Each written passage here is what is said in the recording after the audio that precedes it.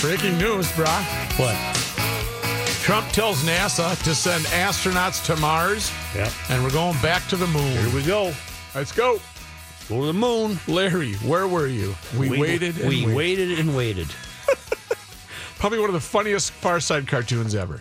Let's visit the Destroyed Academy, but you don't have to play the thing. You sure? Yeah. I got it ready. No. Okay. This is further proof that the word race, racism, and racist no longer means anything. It's been destroyed by the left, the very people who would have hoped to have made hay with it in some way, right? Oberlin College, terribly lefty place. Students at Oberlin College have long enjoyed pastries, bagels, and chocolates from Gibson's Bakery. Sounds good. A century-old, you know what I had the other night? Tell me. That I've never tasted before in my life? I just tasted it. I didn't have the whole thing because I found it hedonistic. What? Cherry's Jubilee. Oh, please. Holy mackerel. Yes.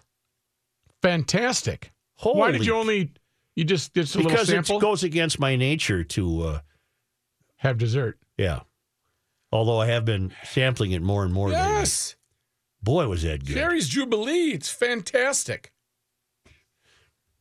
That's it? That was my update. Okay. I would not have guessed that. In a million years, No. I would not as And Bananas Foster. love Bananas Foster. I don't have it very often. I think I know where you had it. There was a little the celebration restaurant. there. At the restaurant. Kid I used to have got a nice degree, an advanced degree. Congratulations. And there was a bit of a celebration, and these kinds of foods were presented. Uh-huh. And I thought, I think I'm going to take a stab at some Yeah, of this. yeah. You can't go wrong with Cherry's Jubilee. Plus, it's made right there, and the flames up. You got shooting that whole up the thing going. God almighty. So, Students at Oberlin College have long enjoyed pastries, bagels, and chocolates from Gibson's Bakery, a century-old, family-owned business near campus. That sweet relationship has turned bitter and hotly disputed accusations of racism, roiling a school and town long known for their liberal politics. Quick look up Oberlin, please. I think it's in Ohio. I will do that. The dispute began in November of 2016, a year ago, with the arrest of 3 black Oberlin students who tried stealing wine from Gibson's. It's now a lawsuit in which the exasperated bakery owners accuse the college and a top dean of slandering Gibson's as a racist establishment and taking steps to destroy the family's livelihood. What have you found? Oberlin, Ohio. Mm-hmm. The northern part of the state. The 3 students arrested at Gibson's pleaded, now pay attention, Mm-hmm. they pleaded guilty in August to attempted theft and aggravated trespassing and said in statements required by a plea agreement that their actions were wrong and that the store was not racist. The black kids are saying this. Yes, we took the wine. We're wrong. You're not racist. Right. Even so, students continue to boycott Gibson's over perceived racial profiling, causing business to suffer. Pressed by a reporter to provide evidence or examples of profiling, they said only that when black students enter the store, they feel as though they're being watched. B as in B, S as in S. The clash has inspired Oberlin senior Jake Burstein, who said he witnessed the initial altercation, to produce a podcast trying to create a conversation that isn't being had between the two sides. Gibson's has become all that is wrong with America, Burstein said. It's a classic case of those political bubbles that don't communicate with each other and don't want to. Caught in the middle are longtime residents of this town of 8,300 people, many of whom identify themselves as liberals but who have patronized Gibson's for decades. Many believe the timing was right for the conflict to boil over. The arrest came the day after Trump won the presidential election, electrifying students who had long heard suspicions of racial profiling at Gibson's. I can understand why people are looking for some outlet for their frustration, but it's just counterproductive to bend that anger toward a small family business that, to my knowledge, is not guilty of the sort of racial profiling that people accuse it of, said retired Oberlin professor Roger Copeland.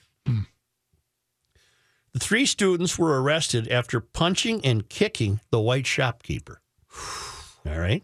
Okay. The 18 and 19-year-old students said that they were racially profiled and that their only crime was trying to buy alcohol with fake ID. The shopkeeper, Alan Gibson, said the students attacked him after he caught them trying to steal bottles of wine. Okay, so they were wrong there. And he was like, hey. The day after the arrest, hundreds of students protested outside the bakery. Members of Oberlin's Student Senate published a resolution saying Gibson's had a history of racial profiling and discriminatory treatment. Apparently, they have not had that history. So they just completely made it up to make their story sound a little bit better. There have been protests in favor of the bakery. In November, patrons had a rally outside the store in a show of support.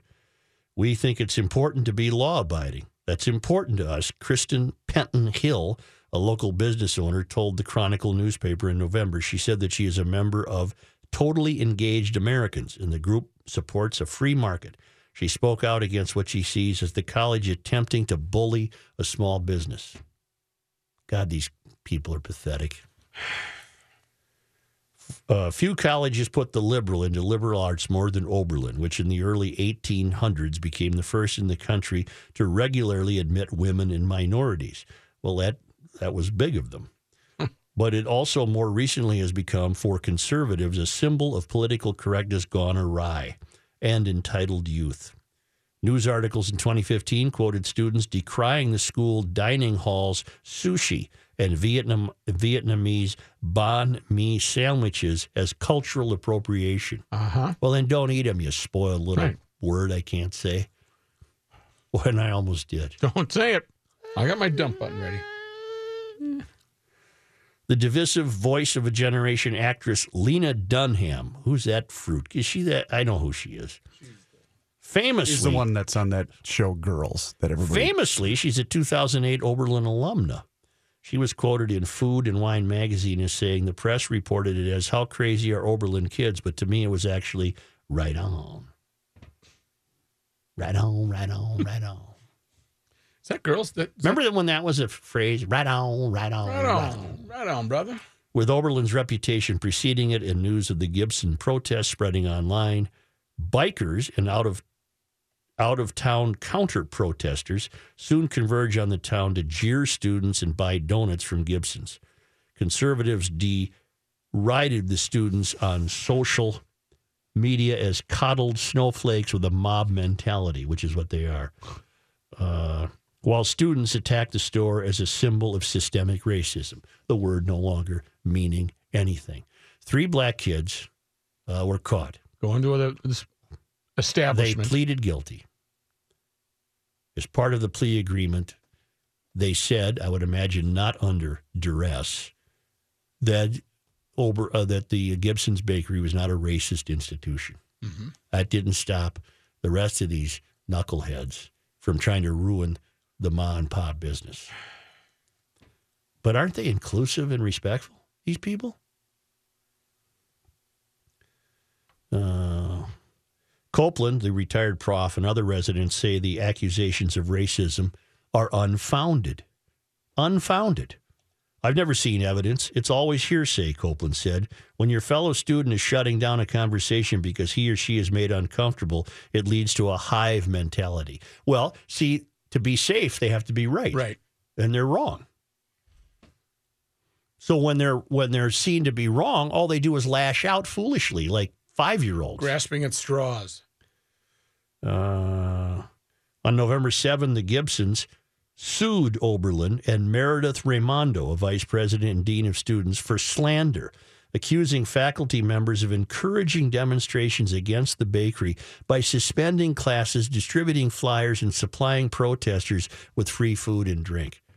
Oh, man. So the school hierarchy is party to this.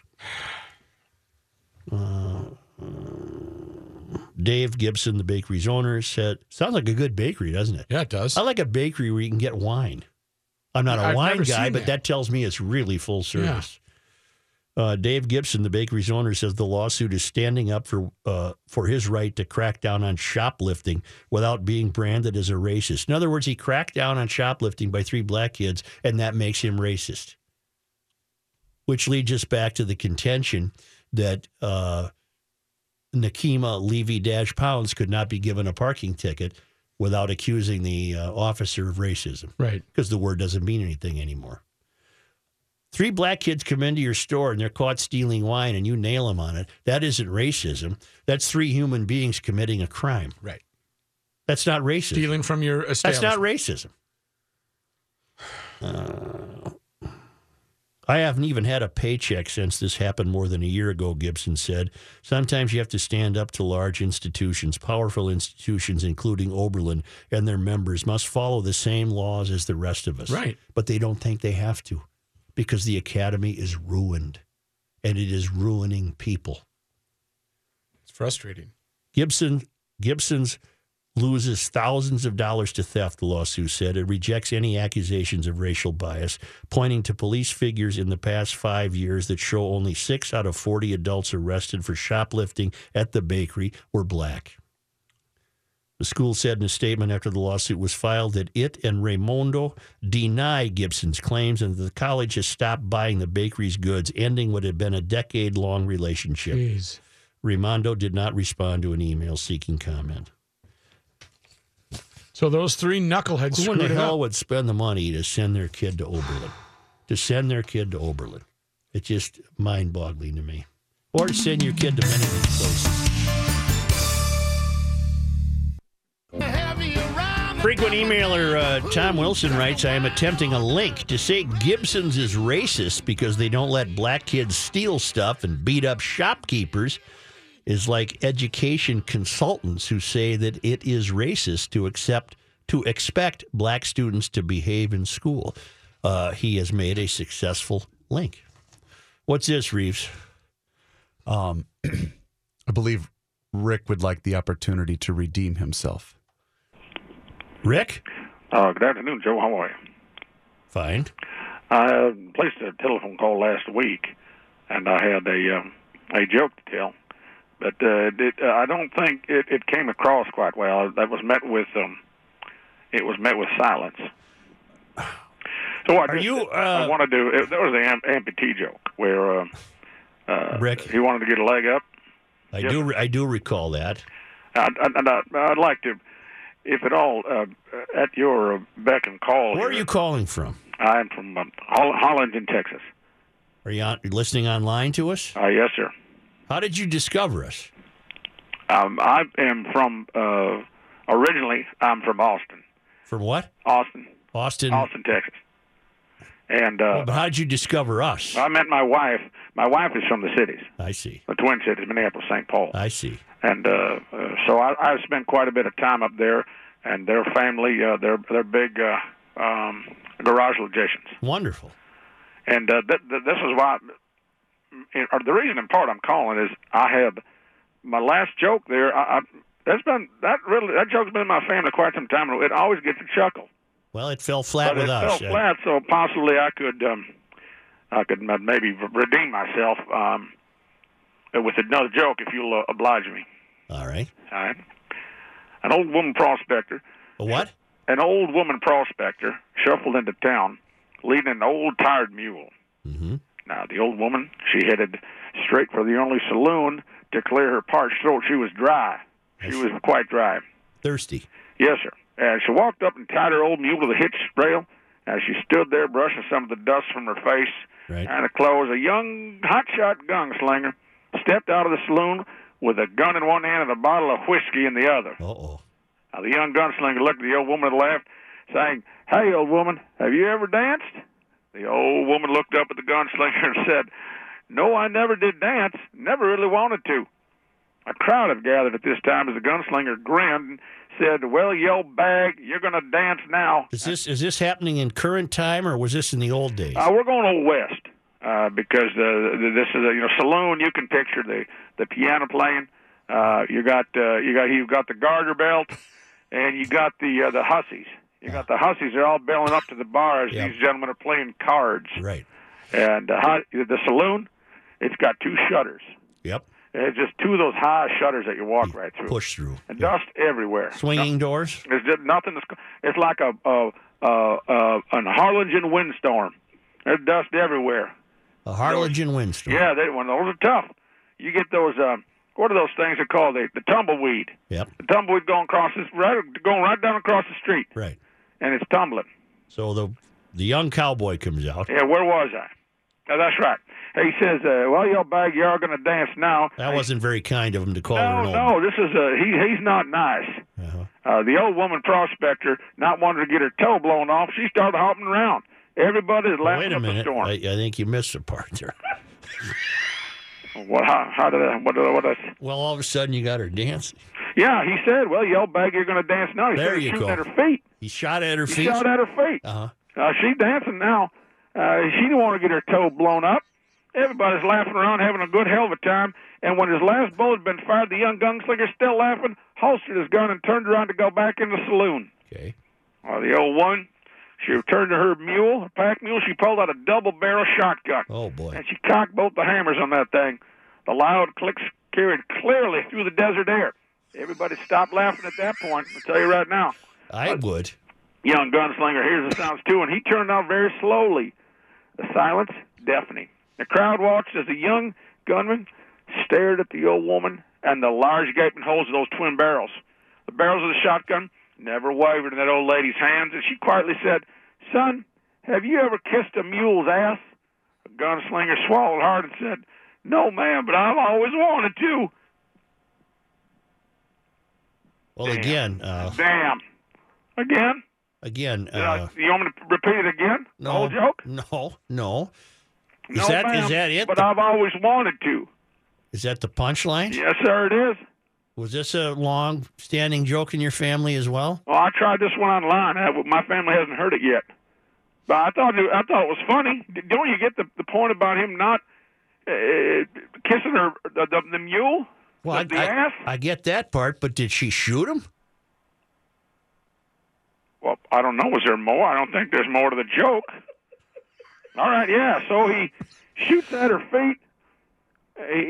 She shoots at his feet and breaks his toe. And the toe, so his toe was hurt.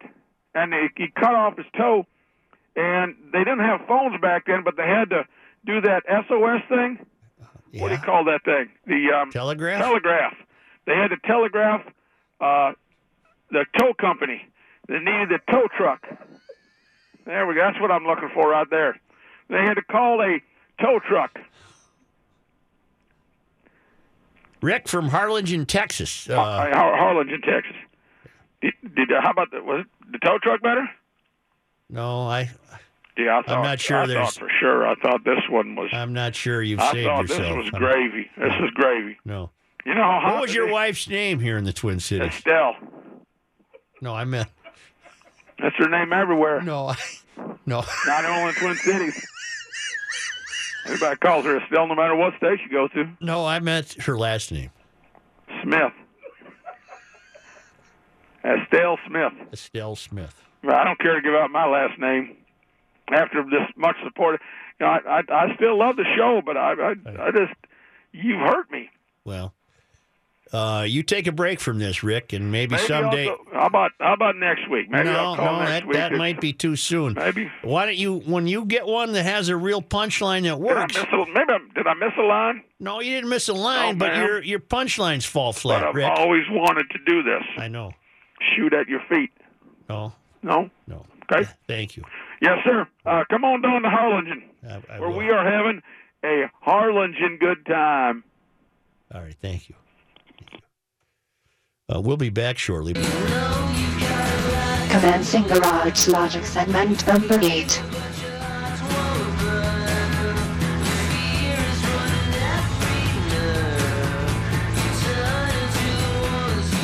Here's John Knight.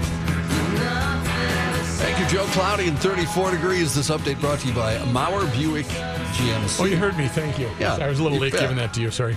The Baseball Hall of Fame's newest members held a press conference this morning.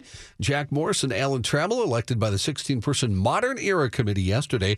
Morris, of course, a St. Paul native. He spent a season with the Twins, pitching that 1-0 10-inning shutout when the Twins won Game 7 of the 1991 World Series. He told reporters today, "Obviously, this is a very humbling point in my life. I'm very proud and honored to join some of my heroes here and a lot of other guys that aren't here. It's been a while. It's been a tremendous learning experience for me, something that I don't regret today. I want all the writers to know I'm not mad at any of you. I appreciate and understand how difficult it had to be. Except for Royce. I don't understand the Modern Era Committee. How is the Modern Era Committee different from the current voting by the baseball writers? There are only 16 members to this committee, and you have to get 12 votes to be elected. And a lot of those guys are peers of these guys, like George Brett and Robin Yount and a lot of, Wait a minute. There are players on the committee? Yeah. Oh, okay. And a couple, I think Bobby Cox, the manager, was on there. And there's somebody else I'm forgetting. I think Jack deserves it. I do too. Oh, yeah. Winningest pitcher of the 1980s and an Iron Man in the world. How many world championships? At least 2. Because the I think more than 3. 2. Yeah. He had one with the Tigers, the 91 Twins. Well, and then 2 with Toronto. Toronto. He's got 4 rings. Yeah. Yeah, he deserves And he would be instrumental in each of those. Well, the second one in Toronto, I think he was injured. Well, not like 3 of the 4 then. Yeah. Be. But well-deserved, But well-deserved I've and always long, wanted to. and long Yeah. overdue, I think, for Jack. How about that question? Do you think as a ball player, would you rather have a World Series ring or be in the Hall of Fame? If you had to pick one. I don't know. I wonder what would mean more. World Series ring, if you contributed, I think. Hall of Fame, because I'd make more money in Well, is endorsements Ernie after. Banks? Ernie Banks, is Ernie still with us? Nope, we lost Ernie. a Well, couple Ernie years would ago. have been the guy to ask because he's in the Hall of Fame but never won the World Series. And I believe he was quoted as saying he would have rather have won a World Series ring. Was he the guy who said, "Let's play 2"? That's right, Mr. Cub. Yep. Mr. Cub. His new statue, by the way, outside the new refurbished Wrigleyville outside, very, very cool. Well, Ernie Banks was the cool guy. Yeah. Gophers men's basketball team tries to get back on the winning track tonight. They're at home against Drake. News notes from today. Explosion this morning at the Port Authority bus terminal in Manhattan is, in the words of Police Commissioner James O'Neill, a terror-related incident. It happened on a walkway below ground near 42nd Street and 8th Avenue. The suspect is Akayed Ullah.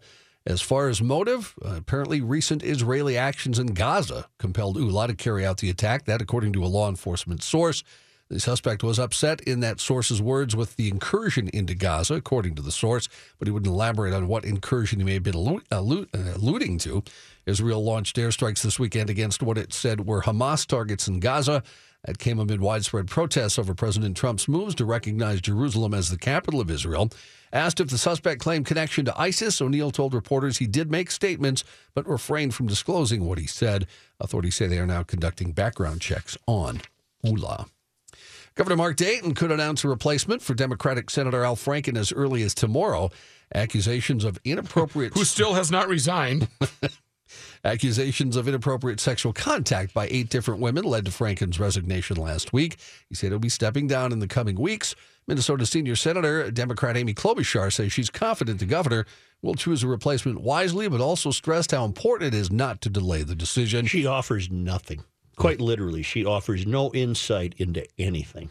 It's very vanilla. Oh, God. She told reporters yesterday it's always easier in Washington to have 2 instead of 1 doing the work of 2.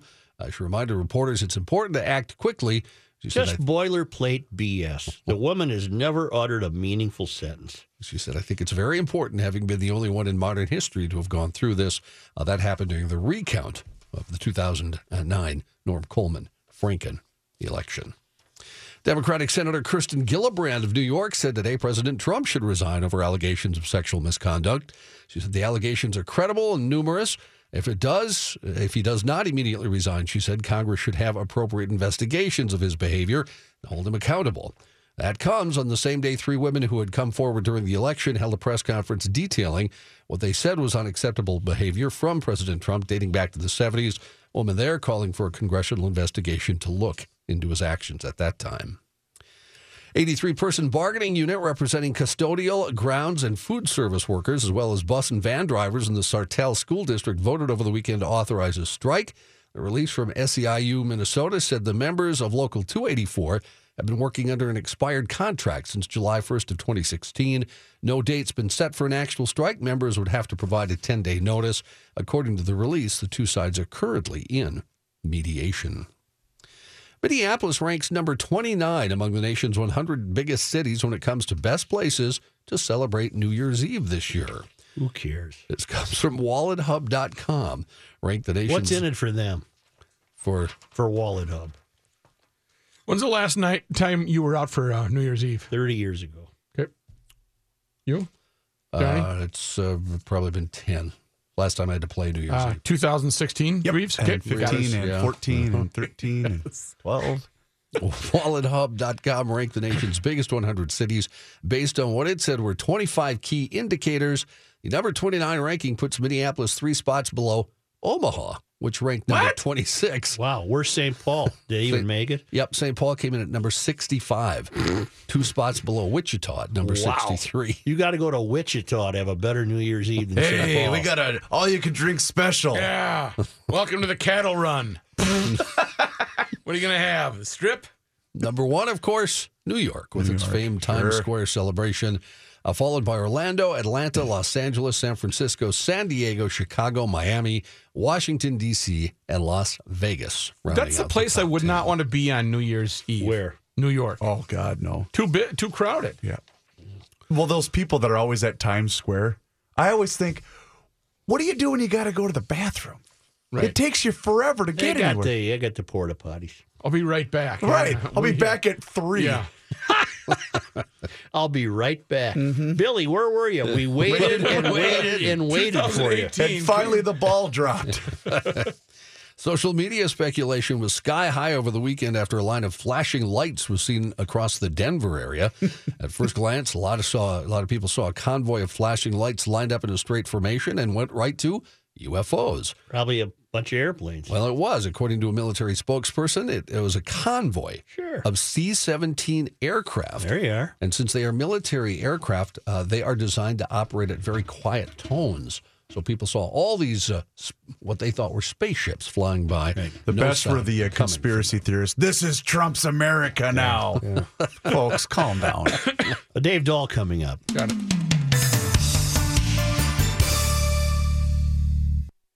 Dave Dahl's Forecast and Garage Logic brought to you by Robert W. Baird and Company.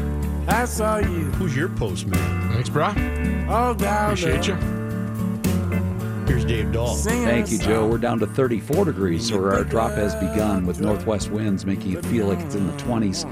And the actual air temps dropping into the teens when you get up toward Fergus Falls and Alexandria. That's the air that's headed this way for overnight tonight, down to 11 above, wind chills of 0 to 5 degrees below zero, northwest winds 15 to 25 later on this afternoon through this evening, so it's going to be windy and colder. And then tomorrow, partly cloudy, a cold high of 22, northwest winds, though, diminish to 5 to 10 miles per hour. Wednesday, some more light snow and flurries as some warmer air pushes this way again, back in the upper 20s for highs on Wednesday and Thursday. Light snow and flurries will taper off Thursday afternoon.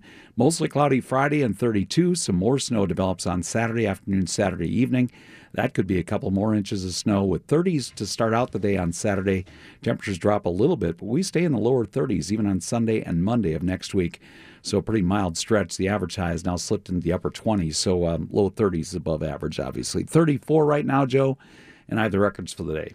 December 11. 56 on this date. 56. In 1913. In 1913. 14 below zero. 14 below. This was a cold, cold start to the winter. 1972. Oh, boy. 72 was a cold year. That was cold. Yeah, thank you. Thanks. Boy, something stinks in here.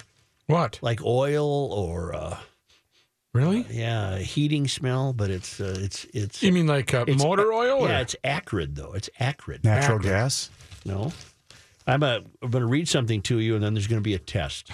Just to see if your minds are sharp after having attended the University of Garage Logic, even though you basically don't get very good grades, either of you. No. And there's going to be a line in here. Make a note. And I want you to tell me, when I'm done here, I want you to tell me what's the best line in this story. Okay. I won't read the whole story.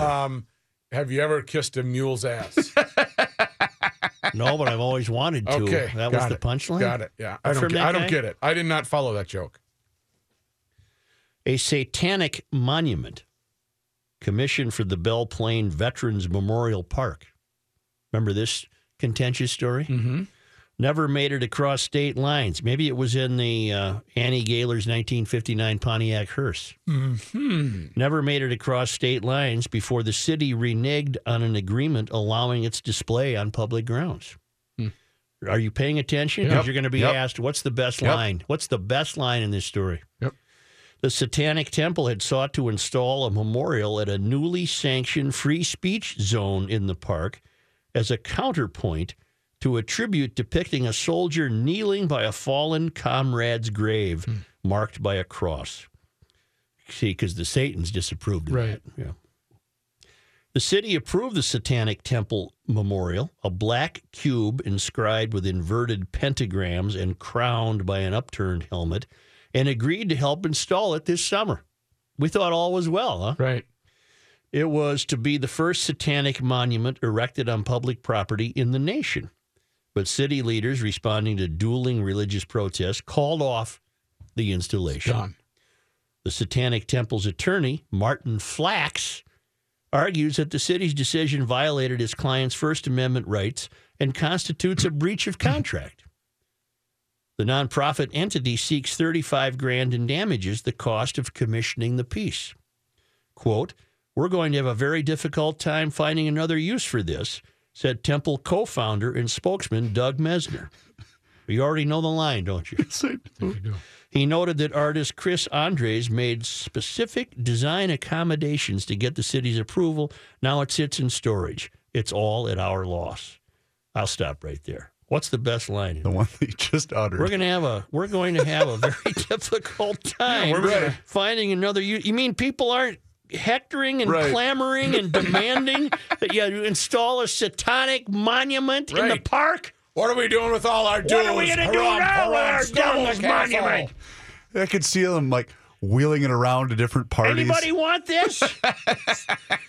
I also think it's That is a great line. They don't even know their own irony. We're going to have a very difficult time finding another use for this. oh my God. That is brilliant. I do love the fact that, is it the Satanic Foundation? Is that Yeah. what you called them? Nonprofit. Or is that the name of the organization? The Satanic Temple. That's it. I'm shocked they have an attorney. Oh, God, yes. They got an attorney. In a letter dated November 21, City Attorney Robert Vos disputed any basis for a cash settlement. He argued that the city's permitting process is not contractual, and even so, the Satanic Temple had accepted the $100 refund of its permit application fee. Go on, go home, Satans. What? Okay, so they're obviously soliciting money. What do you think their mailer looks like?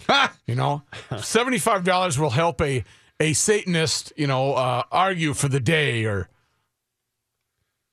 maybe not. Well, see, we thought this was all settled.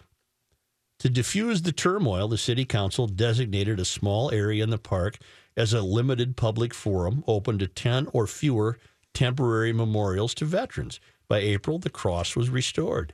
But the Satanists, looking to memorialize non-religious service members, if you're on a roadside IED, I bet you got religion real quick.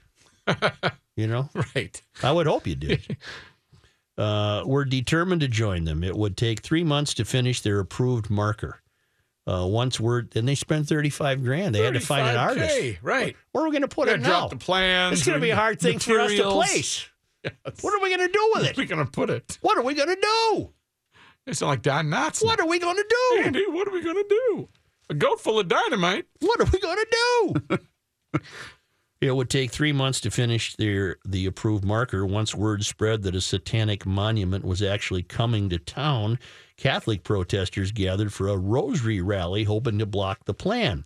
Days later, an exasperated city council rescinded the public forum, barring any religious symbols on the grounds, including the original cross. The Satanic Temple learned that it would no longer be able to erect its memorial 2 weeks after the city had agreed to help install it. I'm going to rule with the wisdom of Solomon here, and I'm going to be very serious. Hang on. Let me just give you this then. No, you're trying to find Don Knotts. It's not. This one. Oh, ruling with wisdom. Thank you. Why don't the Satans, I'm being very serious here. Why don't the Satans find a satanic worshiping fallen service member and go to his family or her family and ask that family if they would like this monument and install it near the soldier's grave? I'm being very serious. Okay, so find someone that Find a fallen service member who practiced satanic worship. Probably there's got to be one somewhere. I would imagine. And ask the family if they would love this monument. That's a good idea. And then there you go. You got the fallen soldier. You got his. Over here, you got this guy was a Satan guy. He's got a nice, an artist did this for him, a pentagram. A little pentagram upside down. Yeah, it's got the thing. And, it's a black cube.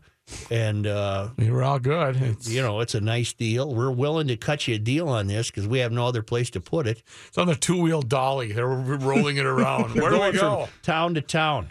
We got one. We got a monument for you. Right, yeah. Or why don't the Satans start their own park? Start a Satan park. Like a skate park? Yeah, only Satans. Jumps. Only it's full of Satans. Just a minute. Go ahead, man. It's the end of the world as we know it, and he feels fine. Joe Souchere. Hey, does your kid go to the University of Massachusetts, Amherst? Not mine. Well, if your kid's stressed, they're bringing in the Care Bears. No. Oh, yeah, that'll take care of it. What? Yeah, they're bringing in the Care Bears. What do the Care Bears do? It'll help them. It'll help the kids. It'll help the kids with anxiety or social issues. You goof around. And, Care Bears. You got the Care Bears, and it's to help the kid remind us that they're supposed to eat healthy. And sleep and the whole thing. So if your kid's at the University of Mass Amherst and hasn't figured it out yet, you're set. You got the Care Bears coming in. Your kid will be good. Come home for Christmas, all full of Care Bear happiness and laundry. They bring their laundry home. 1500 ESPN is KSTP St. Paul, Minneapolis. It's 35 degrees. Sports is coming up next.